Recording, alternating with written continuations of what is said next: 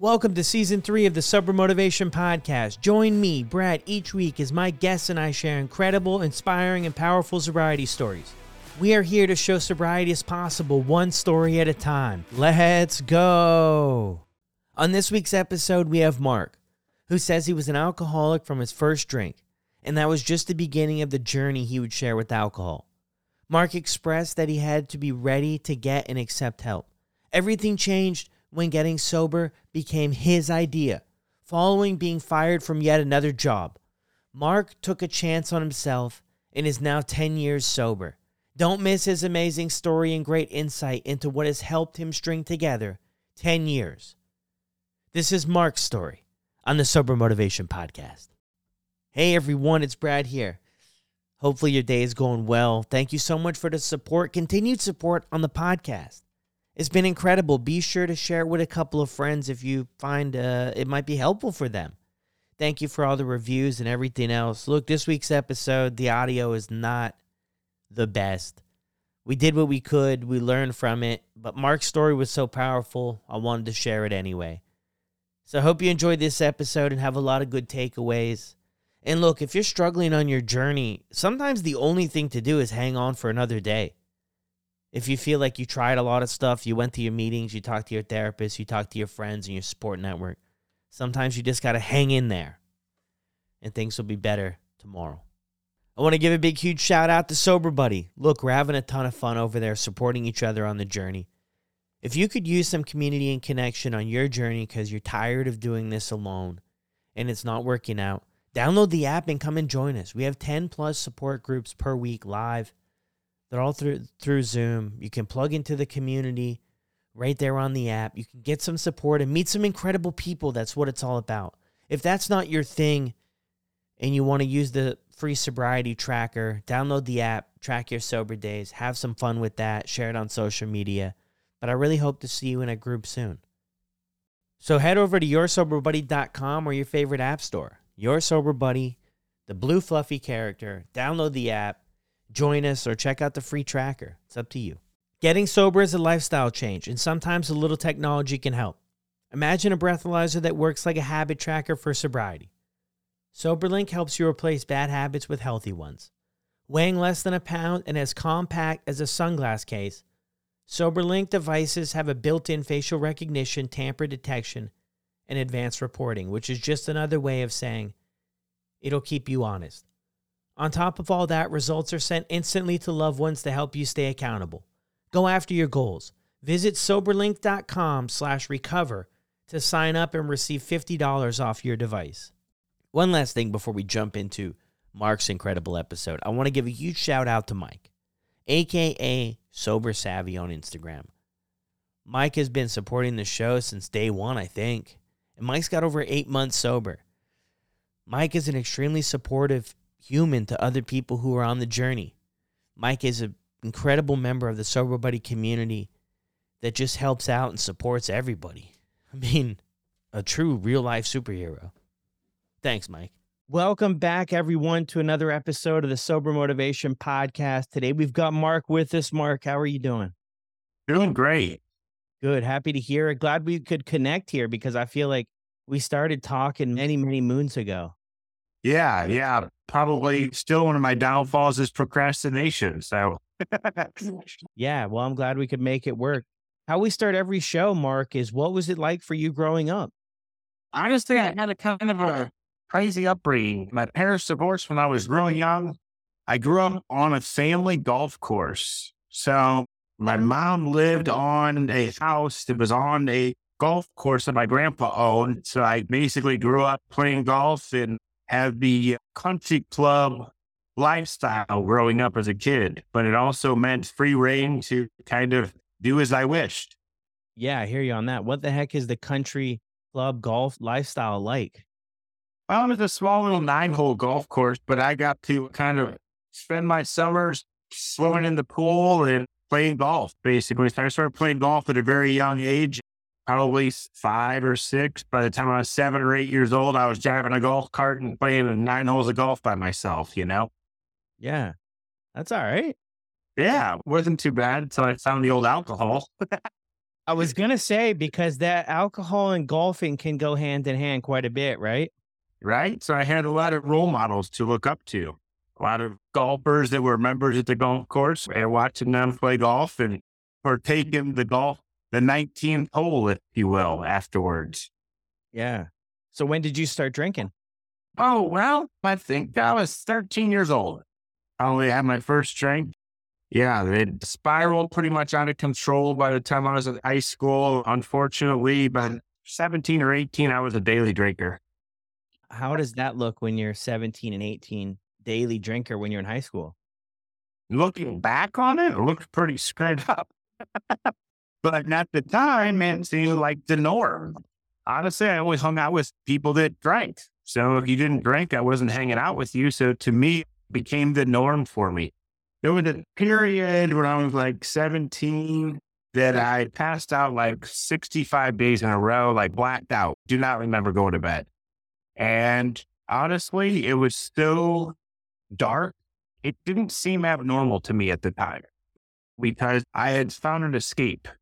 What I was escaping from, not really sure. At the time, I wasn't sure. Looking back on it, it was what you've probably heard other people talking about. You know, I had a hole in here that I was trying to fill with alcohol.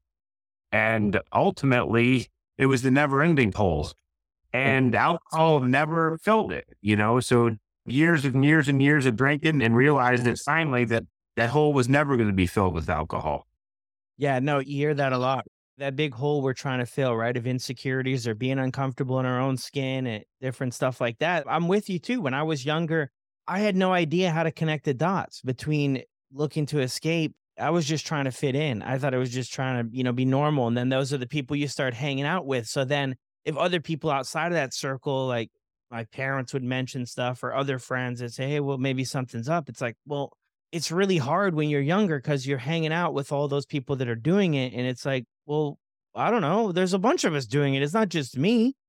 What I found out later is that a lot of those buddies that I used to run with, they packed it in after college or stuff like that. They kind of moved on with their life. And there I was, unable to do so. So who were you living with? Because you said your parents had a divorce. So where were you staying? I was living in my mom's house on the golf course. So honestly, she was busy and I was out busy doing my own thing. And ultimately, I had more freedom than I should have at that age. But honestly, my grades weren't horrible. They weren't in the tank. I was A, B, some C's here and there, D every once in a while. But for the most part, I was a decent student. I didn't get in a lot of trouble early on until maybe senior year of high school. Got a little bit of trouble here and there, but nothing abnormal that other kids weren't, all getting in the same amount of trouble. And I hid it very well. Hid my alcoholism. Looking back on it, I was an alcoholic from my very first drink. And we hear that a lot. People that are sober, they look back on it going like, ever since I took my first drink, I couldn't wait to have another one. And one was never enough. But, for me, just like you said, my mom and my parents thought it was a phase and thought eventually I would grow out of it. It was one of these things. And you're right. Like everybody else went off to college and I continued to just do my thing. I ended up going to a golf scholarship to a 4-year college and I quit after the first 6 months of school because drinking was more important. Looking back, I didn't think at the time college wasn't for me. Well, no, it wasn't for me because drinking was more important. That's why college wasn't for me. So I ended up giving up the golf scholarship to go back to a junior college and pretend to be going to school there when reality I was just working and drinking. Yeah. What were you doing working? Oh, I think at that time, I actually, believe it or not, I worked at my dad bought a liquor store. Oh, wow, Mark. I didn't have a chance in hell. Grew up in a golf course with a full bar right across the street. And then my dad bought a liquor store, which seemed like the perfect job for somebody like me who liked to drink. But, ultimately that wasn't the best job in the world for me either. And he and I had a falling out because I couldn't come to work on time, believe it or not. So he and I parted ways with that whole business. They're supposed to be handed down to me and all this stuff. And ultimately I drank that away, I guess, if you will. And then I got into doing construction work and kind of the manual labor type jobs. bounced around for those for several years and then ended up moving to Florida when I was about 23, something at the time. Wait, and where were you at before Florida? St. Louis, Missouri. Oh, okay. And what brings you to Florida? My family had a beach house. I came down, I was a construction worker, came down to do some work on it and happened to come down during spring break, fresh out of a relationship. After about 3 or 4 days of work, my uncle said, okay, we're done. Let's go home. And I said, have fun. I'm staying. So then I moved to Florida and got here and decided that building houses wasn't going to be really cool to do in Florida. It was a little bit too hot.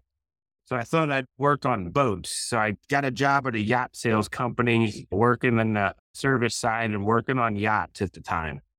And I worked my way up pretty quickly, though. Coming from the Midwest, I found out in Florida it was pretty easy to be impressive, show up on time, and work your ass off. You could move up the ladder pretty quickly. So within 6 or 8 months, I was the parts manager. And then within a couple of years, I was the service manager for a yacht sales company. And I ended up having my 7 or 8 guys working for me. And it was living the life until they found out that I was no longer employable because of my alcoholism. So therefore, then I got fired from that job. And that's actually what changed my life. And the day I got fired, I was in my boss's office at the time and he fired me and I literally felt like an anvil had been lifted off my chest. I could breathe and I was like, I'll go to rehab. And why I couldn't have thought of that like the day before or 10 years prior to that, right? I was done digging my own grave. And so I went into rehab actually 3 days later, and that was a little over 10 years ago. Wow. I haven't had it since. Wow, that's incredible. Was that your first time at some sort of intervention to get help for the drinking? Yeah. Yeah. And, it was funny because, I knew I was an alcoholic probably from the first time I took a drink, like I said earlier. But when I was like 22 or 23 in my head, I had this fantasy. I'm going to drink till about 35 and then I'm going to have to probably quit at some point.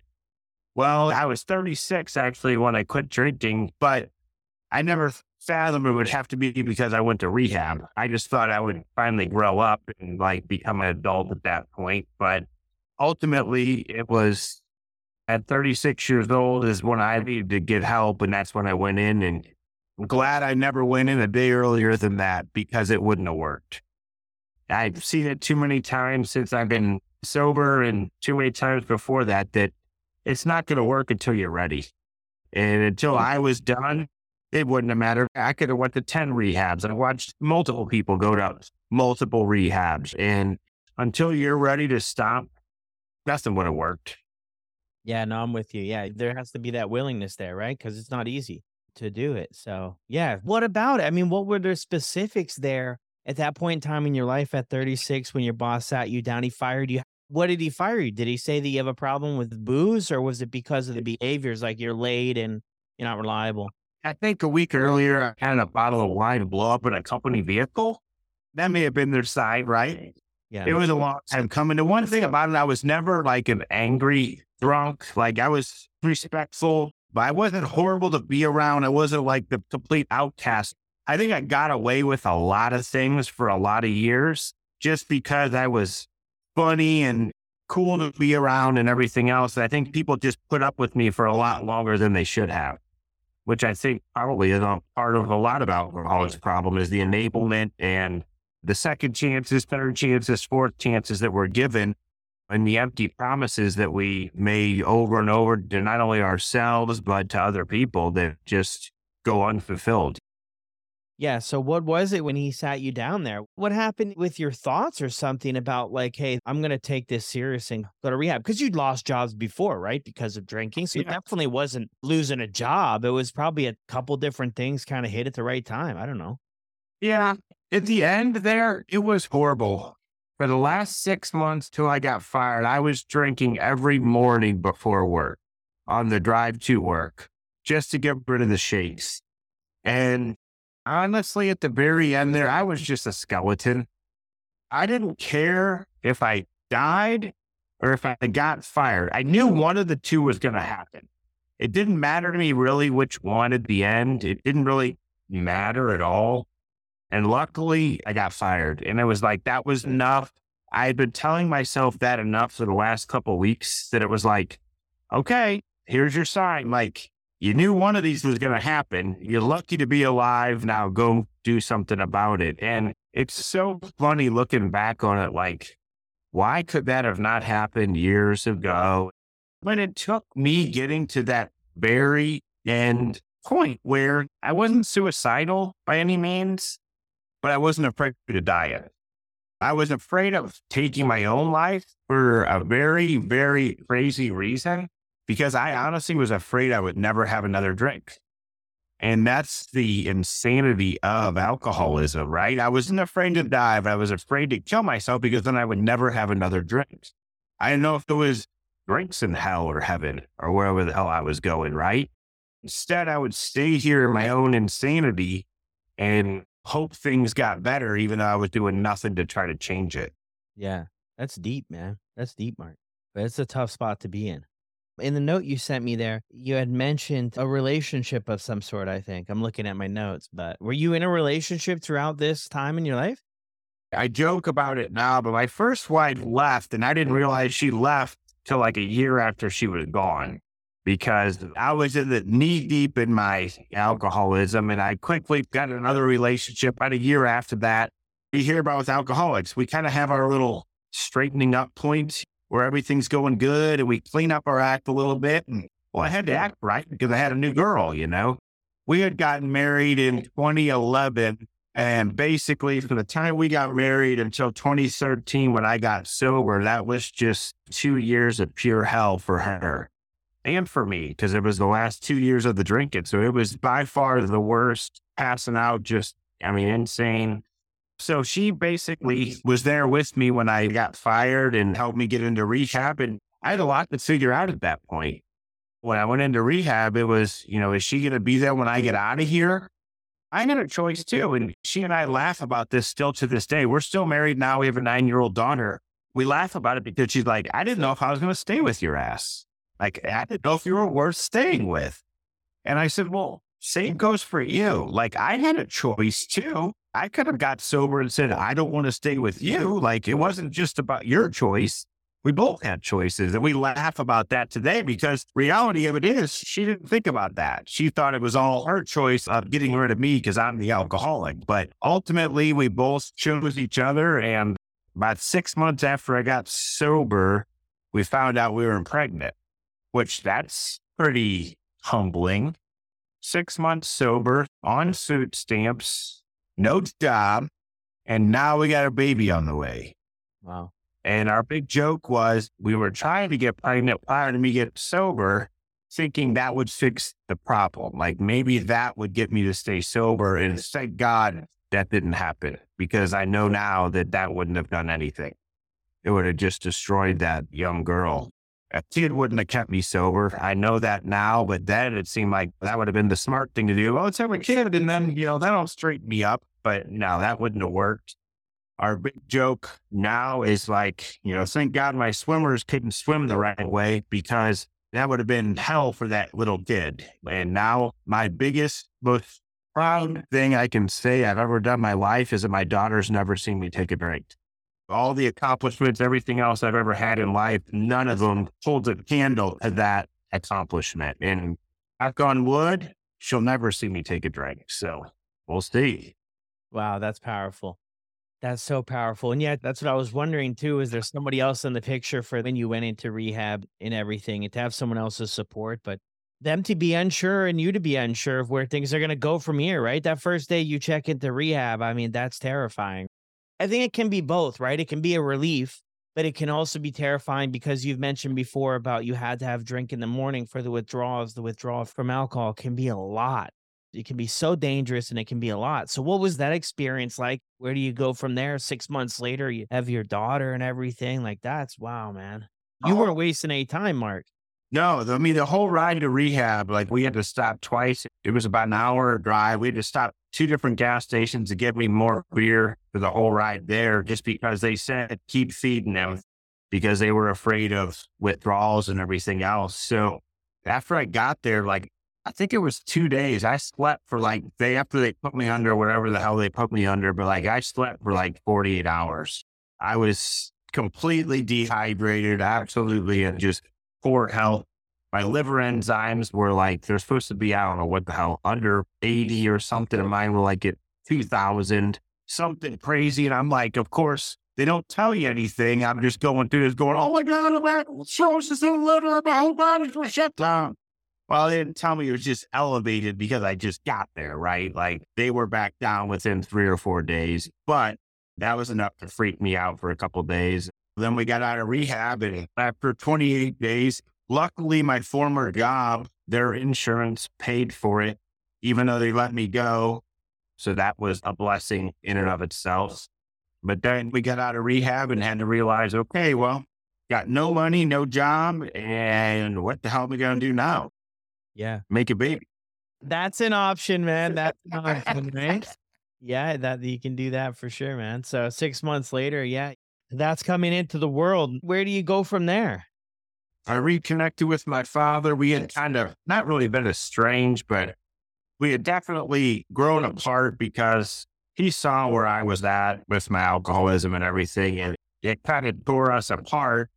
But all of a sudden, once I made the decision to go to rehab, we kind of reconnected. And he was a realtor back up in St. Louis. And so I actually took a trip up to visit him and followed him around for a couple of weeks, see if I wanted to get into real estate. And ultimately, that's where I ended up landing, got my real estate license, and then started the real estate career. And it was a very slow going back in 2013.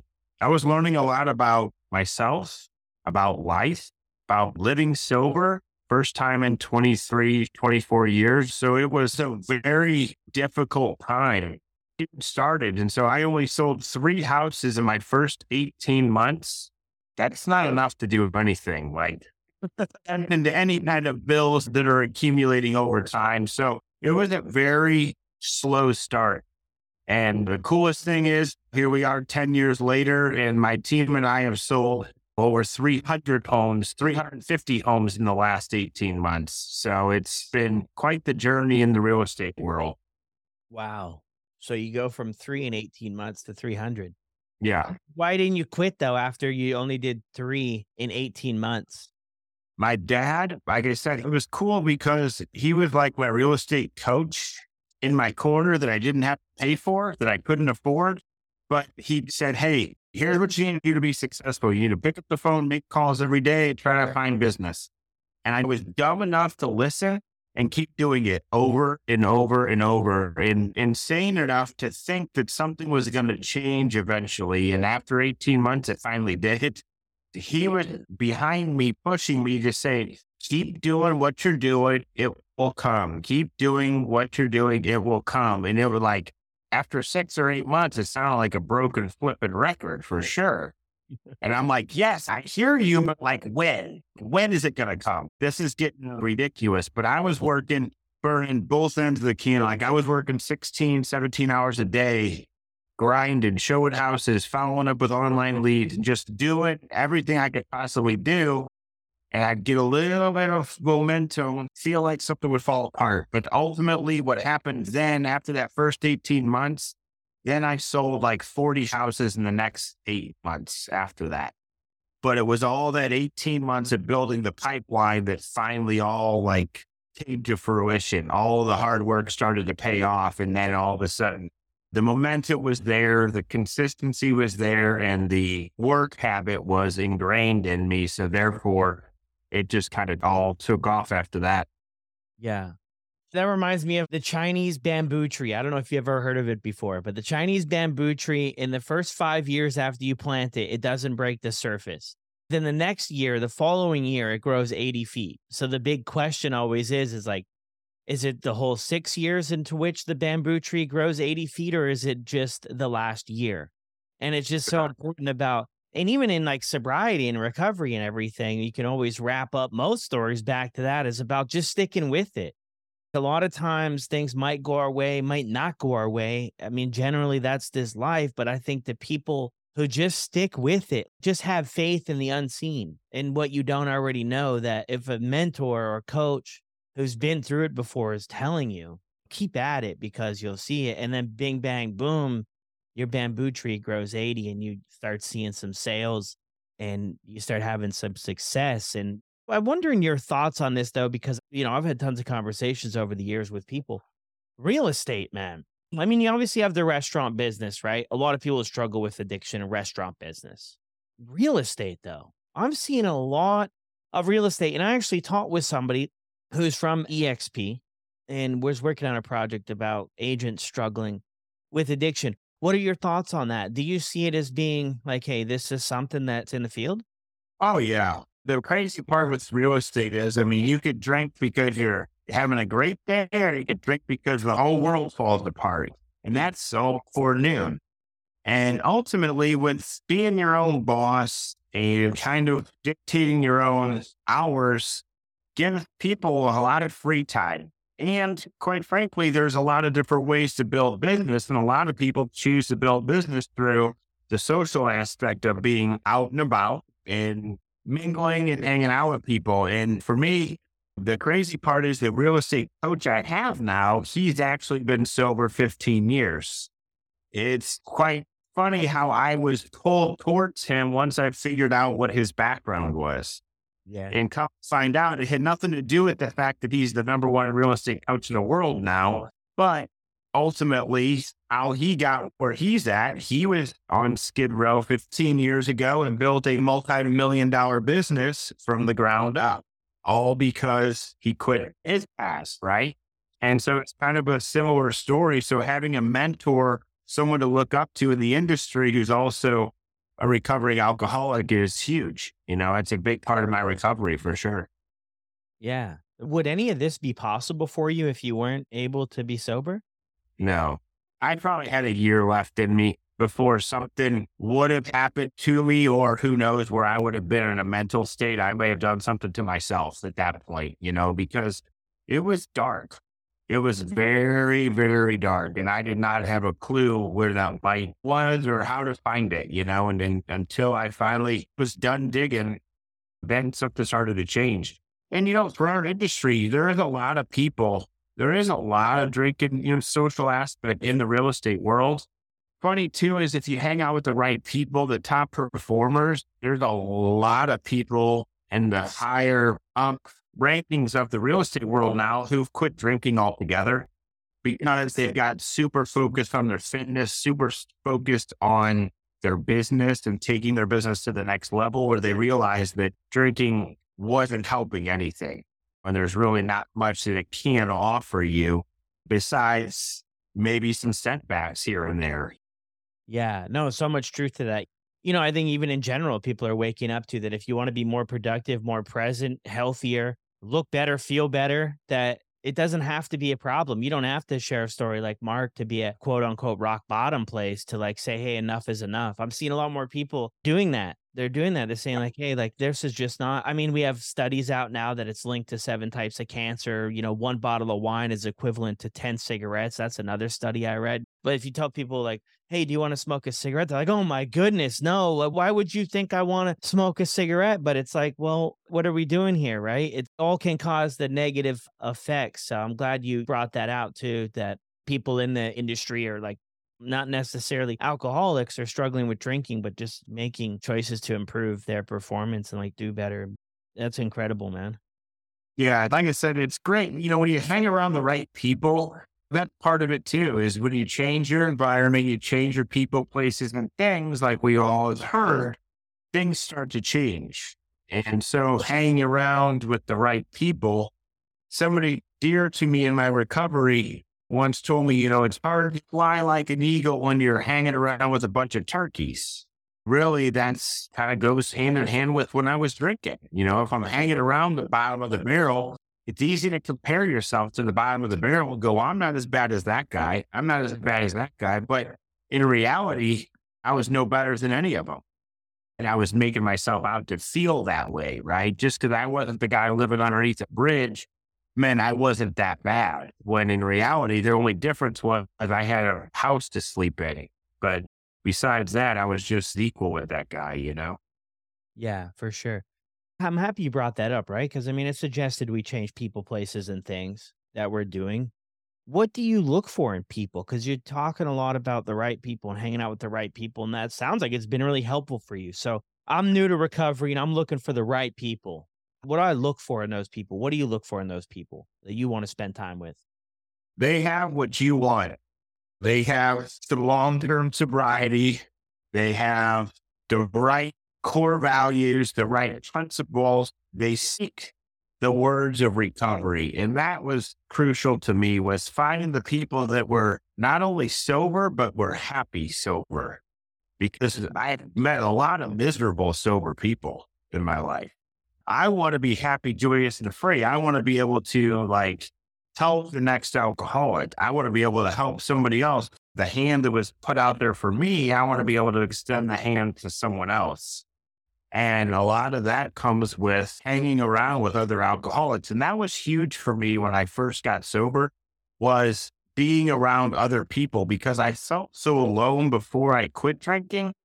That's part of the reason that I kept drinking, because I didn't think anybody felt like I did. I didn't think anybody was as miserable as me. I didn't think anybody was going through the thoughts that I was going through, and going to meetings and realizing that I was not alone. There was other people just like me. As a matter of fact, there's a shit ton of people out there just like me. And realizing that and going, oh my gosh, I'm not alone. That was freeing in and of itself. And knowing that these other people were having an impact of keeping me sober, and that I had a responsibility to help other people get sober, has been huge. Yeah, that's incredible. When you do make that realization somewhere along your journey that you're not the only one that's miserable and struggling with this stuff, I can relate to that 110%. I remember I went to the Celebrate Recovery meeting and I was so messed up. It's sort of like an embarrassing story in a sense, because it was at a church and I couldn't stop doing cocaine and I was doing it during this meeting. They all knew what there's like 6 of us there, right, Mark? And they knew what I was doing and they knew I was really struggling. I mean, obviously I was really in a bad spot, a really dark spot doing this. And this guy, we'll call him John. John came up to me after the meeting and they knew what I was doing. And this was what he was struggling with too. And he invited me over to his house. And like this fella had like a house, like a mansion house. He was big into like some computer stuff. I was just young. I was like 19 and wanted to introduce me to his family and have dinner and stuff. And I was like, wow, and he shared a little bit of his story. And that was the first time where I was like, that's my story, John. That's my story, dude. Poor me. I'm the only one going through it. It's never going to get better. That's the story I believe for myself. And I didn't get sober after that. I wish the story had a happy ending. It took years after that, but that was one of the first seeds planted, is when I heard my story and a lot of the other stuff you mentioned. Is I wanted what he had. He had his family and he had lost it all. And I saw this and I went back home and I lived on my brother's floor in his apartment. And I'm just thinking, like, could that be possible for me? I believed it a grain of sand, Mark, that it could, and the seed grew. But I love all of that, man. That's what it's all about. And you mentioned too a ton about helping others. Yeah. And I buried a lot of people where it didn't work. Since I've been sober, I've had people I've known, probably 5 or 8 people that ended up going back out and ended up, they didn't make it. And that's the reality of the other side of this thing. If it doesn't take and you don't get it, that is a true thing that can happen. Again, it's a consequence of it, right? And so knowing that we have a duty and a responsibility to try to extend the hand to other people and help them, whether they take that hand or not, that's important, obviously. But as long as I know I did the right thing and tried to help, that's all I can do. I can only extend the hand. I can't do anything more than that. Yeah. And that was hard for me at first, where I had a lot of people I was trying to help get sober, and I can't want it for them more than they want it for themselves. That's a reality that parents need to understand for their kids and other loved ones, that you can wish it all you want, but until they want it for themselves, nothing's going to change. And that was a hard one to finally figure out. Yeah, no, I'm with you on that. I used to work at a treatment center for 6 years and I worked with teenagers, 13 to like 19. And yeah, I mean, the funerals, they lived there for 6 months. And a lot of these guys, they did incredible work. Like, in 6 months living at a place, whether you want to make changes or not, you probably are. They're just incredible humans and like some of the most beautiful people I ever met. And then you get the phone call it was just tragic. It was tragic in the circumstances once these new wave of drugs came in. It was a lot, man, and I had to leave that place, after a while. It becomes a lot, but yeah, I'm with you. You have to come to a place where you're willing to do something, whether it's go to rehab, whether it's go to a fellowship group, whether it's to get a therapist. Like, you've got to be at some point willing to save your own life. You have to. You have to show up when it's good, when it's bad, when it's not good, no matter how it is. You've got to do it, but it is tough seeing it not work out for so many people, because if you look at the numbers, I don't think anybody has any accurate, nailed down numbers. But if you see the numbers that are out there and we just look at them for what they are, a lot of number you see is about 5% of people get a hold of it, in their first year. And there's a big percentage of people who relapse in their first year and stuff, right? So it's tough, man. And you got to want it for yourself. That's such a powerful message for people, for sure. Oh, yeah. And realizing that as long as we can pass it along to them, and hopefully if it doesn't take this time, hopefully they'll remember enough to reach back out when it is time. And there's nothing better than seeing the light bulb go off.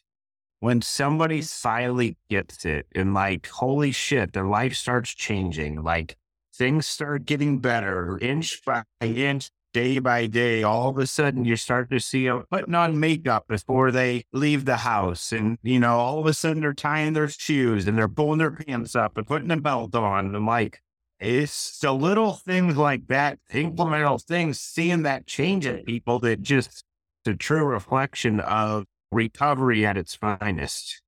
Yeah, just to see the lights turn on and people smile again, and to feel good Yeah. about themselves. Mark, let's pretend here really quick somebody's listening to the show and they're really struggling to get sober. They're really struggling to stay sober. What would you say to them? Don't give up. Don't give up before the miracle happens. I know, like my dad said to me when I came to the real estate side of things, we're all going to stumble. We're all going to fall, but don't give up hope. Know that you're not alone. There's others out there just like you, but you have to ask for help. And once you can ask for help, admit there's a problem, that's when things started to change. That's when things changed for me. And I've seen it happen with so many others, but it was the fact that I decided to go into rehab. It wasn't because somebody else told me. It was because I made the decision, right? It was my choice. And I feel like that's so important to people. It may not be right now. Just know that when you're ready, there will be people there to help. Wow, that hits. Another buddy of mine, Pete, on the podcast, he mentioned that alcoholic only gets sober when it's their idea. I never heard that. Have you heard that one before, Mark? No, I hadn't. That's really good.